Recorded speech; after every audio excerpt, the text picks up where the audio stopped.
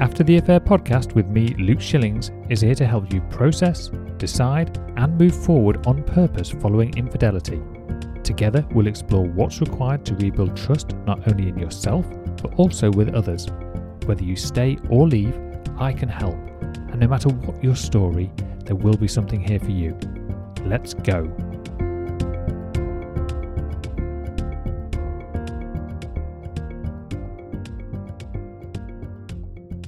Hello everybody and welcome back to episode number 49 of the After the Affair podcast with myself, Luke Shillings. Can I just take a moment to say how grateful I am that you have joined me today? Whether you have been listening from the very beginning or these are the first few words you've heard me speak, honestly, it's a true honour to play a small part in your life and healing journey, so thank you. In today's episode, I'm hoping to have a profound impact on your healing journey. For today's topic, I'll delve deep into an area that many of us who have experienced betrayal find ourselves entangled in: the victim mentality. Of course, the victim mentality doesn't apply just to betrayal. It can show up in all areas of our life, so it will be useful even if this isn't something specifically that you have been through. As always, my aim is to share perspectives that encourage exploration and personal growth. And trust me when I say I know how easy it is to become entangled in a web of resentment, confusion and self-pity when betrayal hits home. I've been there and I've fought my way back, so I truly speak from both personal experience and my professional coaching practice. When I came through my own infidelity experience, I had a lot of resentment to the situation, to this word infidelity. I had a lot of anger and frustration because I felt like a victim. I didn't deserve this. I'd done nothing wrong. I was able to sort of almost feel quite good in the mindset that, well, I didn't cause this. If anything, I actually felt a little bit smug, in all honesty. But I soon came to recognise how useless this approach was, despite it giving me that short-term hit. Today's episode is dedicated to unshackling the mind from the trappings of victim mentality. When betrayal turns our world upside down, it's almost instinctive to fall into a pattern of thinking where we see ourselves as victims. And while the pain and the hurt is real, and there's no denying the actions of the unfaithful, the perpetrator, the danger really does lie in allowing this victim status to become a kind of long-term identity. I want to explore three pivotal topics, three pivotal areas that will shed light on how to break free from the self-imposed chains of victimhood. First, we'll look at the dangers of adopting a victim mentality in the first place, and how it in itself can hinder recovery and personal growth. Second, I want to explore the power of taking control of your narrative, reframing how you perceive your own life events. And lastly, I want to discuss actionable techniques to help you overcome victim mentality, from challenging self-defeating thoughts to focusing on the future. Now, running through this entire thread, there is a key insight that I don't want you to miss, so I might mention it a few times. Being a victim is voluntary. It's a bold statement, and I'll dissect it a little bit more later, but just keep that in the back of your mind as we explore today's material. So, the danger of adopting a victim mentality. I mean, what's the problem? We've all heard this saying, life isn't fair. I think we've all felt it at some point, and anyone who's experienced betrayal knows this all too well. When someone we love and trust pulls the rug from underneath our feet, it's completely natural to feel like a victim. And in this initial stage, yeah, you are a victim of someone else's choices. We're not denying that. But here's where things get tricky. Holding on to that victim mentality beyond the initial impact can be incredibly destructive. So what are the dangers of clinging onto this mindset? Well, firstly, it can create a cycle of self-pity and resentment that just completely prevents you from being able to heal and move on. Your thoughts become a revolving door of why me and life is unfair, leaving you trapped in a kind of an emotional quagmire. Secondly, when you see yourself solely as a victim, you're handing over your power to the person who betrayed you. In essence, you're allowing them to dictate your emotional and psychological state. And believe me, you don't want to give them that kind of control. Lastly, and perhaps most crucially, a victim mentality can halt personal growth. In our quest and our search for answers and justice, it's easy to lose sight of the vital truth that life is filled with challenges that are also opportunities for growth and opportunities for self-discovery. And when we play the victim, we are voluntarily surrendering these opportunities. So again, just keeping that key insight in mind, being a victim is voluntary. It may sound tough, but it's not about downplaying the hurt you felt. It's about emphasizing your agency in moving forward. So, are you ready to move beyond this restrictive mentality? Let's look at how we can empower ourselves to take control of our own narrative. Once you've recognized the dangers of victim mentality, the next logical step is to rewrite your story, reclaim your narrative. So what do I mean by this? Well, stories have a powerful impact on how we perceive ourselves in the world around us. And the good news is, you're the author of your own story. Firstly, take a step back and consider the language that you use when discussing your experiences. How do you define the betrayal? If your internal dialogue is steeped in phrases like, I'm ruined and I'll never trust again, then it's probably time to rewrite that script. And while it may feel somewhat counterintuitive, try framing the event as a chapter in your life rather than the whole book. Next, you can take the reins of how to react to the betrayal. Remember, you have the power to interpret the meaning of what has happened to you. Maybe this unfortunate event can be the catalyst for personal growth, stronger boundaries, or even a deeper understanding of human behaviour, including your own. And here's where we can flip that insight on its head. The being a victim is voluntarily. If you voluntarily take charge of your narrative, you can transition from the role of victim to the role of survivor, or better yet, a thriver. You not only survive the ordeal, but you thrive because of the new self-awareness and resilience that it's actually instilled in you. So, how will you choose to narrate your life from this point forward? Will you allow the betrayal to be a life sentence? Or can it be a turning point for you? So, how can we actually do this? Let's look at some techniques to overcome victim mentality. We've talked about the dangers of it and the power of owning your own narrative. Now, let's focus on actionable techniques you can implement today to break free from the self-imposed prison of victimhood. First, challenge self-defeating thoughts. Challenging self-defeating thoughts is easier said than done. I get it. Our minds can be a breeding ground for negativity, especially when dealing with betrayal. You find yourself looped into thoughts like, I can't move on, or I'll never trust anyone again, or I'm too broken to heal. While it's natural to feel this way initially, it's crucial to confront these thoughts head on. Firstly, recognize that thoughts are not facts. Just because you think something doesn't make it true.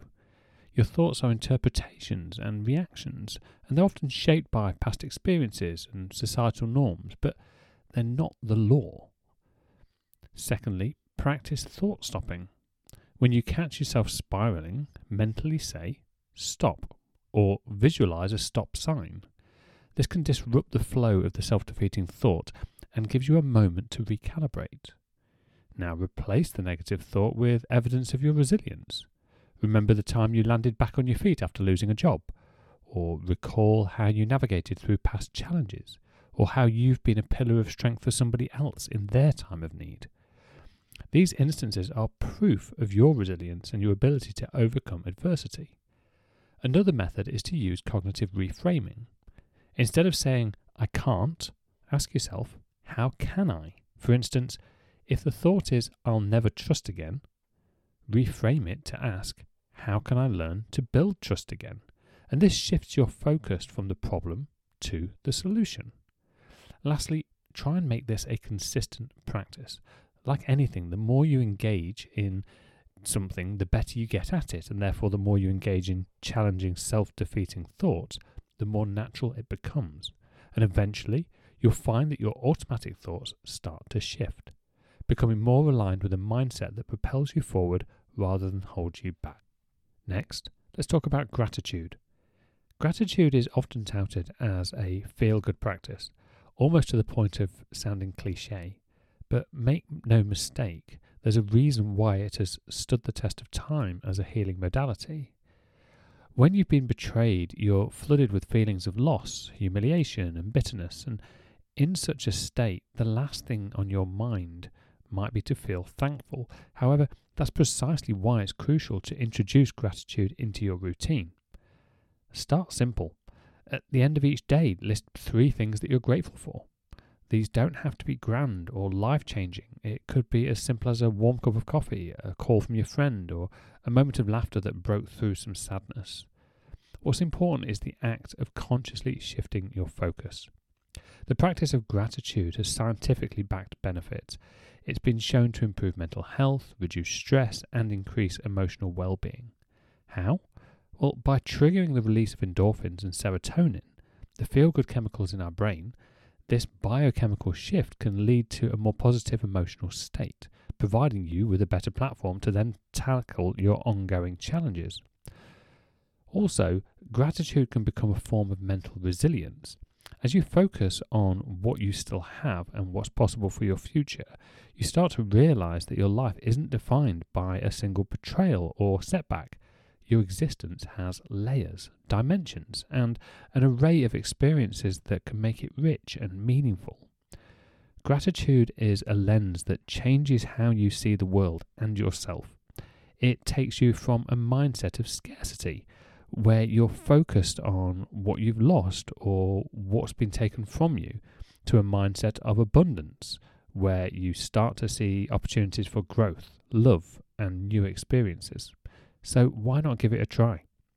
A small gratitude journal or even a note on your phone can be the first step towards shifting your perspective and reclaiming your mental space. The third area I'd like to point towards is focusing on the future. Being a victim is a present moment experience, but it's based on past events. But your future?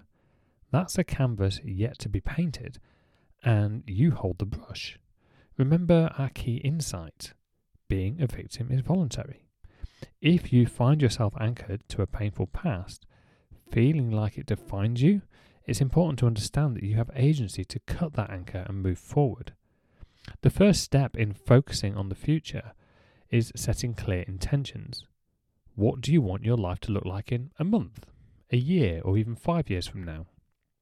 Visualizing a future where you are healed, where you are thriving, can act as a beacon, guiding you through the fog of your current emotions.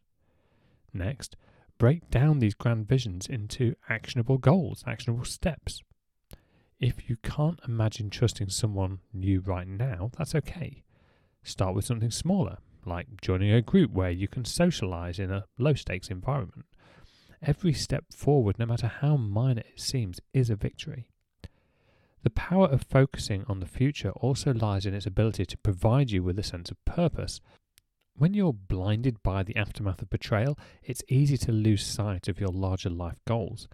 Reconnecting with your ambitions and aspirations can give you a reason to push through the discomfort and the fear. Now, this doesn't mean that you should ignore or bury your feelings about the past. On the contrary, acknowledging them is crucial for healing. However, there's a difference between processing past events for the sake of healing and ruminating on them for the point of paralysis. Cutting the metaphorical anchor doesn't mean you forget what happened, but it does mean you no longer let it hold you stationary. It means you claim the right to navigate your life forwards towards new experiences, relationships, and opportunities that align with who you are becoming, not who you were. So, as you go about your healing journey, keep one eye on the horizon. Your future is not just a place you'll go, it's a place that you'll create, and that creation starts today. So, there you have it. 3 actionable techniques: challenging self-defeating thoughts, practicing gratitude, and focusing on the future. Each one offers a practical route out of victim mentality and towards a more empowering state of mind. The key insight today is both a wake-up call and an invitation. Now, let's clarify. No one is saying that you volunteered for the betrayal or the hurt that came with it. Those were circumstances thrust upon you, and the pain is very real. But when it comes to your continued emotional state, your approach to healing, and your outlook on life, that's where the voluntary aspect does come into play. The victim mentality is like quicksand. The more you struggle in it, the deeper you sink. But the moment you decide to stop being a victim is the moment you start to free yourself. This decision opens up the door to reclaiming your narrative, engaging in personal growth, opening up the opportunity for forgiveness, and choosing how you will navigate the complexities of all human relationships, not just your romantic ones, and the emotions that you have moving forward. Today, we've taken a journey through the landscape of victim mentality, a trap all too easy to fall into when faced with betrayal. We've explored the dangers, how it arrests personal growth and disempowers you. We discussed the empowering act of taking control of your narrative, shifting from being a victim to becoming a survivor or a thriver. And finally, we covered practical techniques to kickstart this transformation. Techniques that you can begin implementing today. Remember, you have the agency to rewrite your story and to rise above the role of the victim. No one can take that away from you unless you let them. If you or anyone you know are struggling with the topics discussed in today's episode or any of the other episodes in the podcast to date, then reach out. Now is the time to talk. I get it. It can be very frightening to consider talking to somebody about your situation when maybe you've not really told anybody up until this point, or even if you have, they've been very loose details. I completely understand. I can also promise that I will offer a truly safe space for you to share, and there's no obligation to move any further, but it might just help you move forward in your journey so far.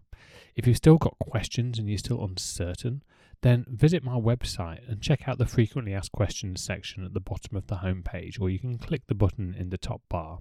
As always, you can email me directly at luke@lifecoachluke.com or use the chat and WhatsApp feature available on the website as well.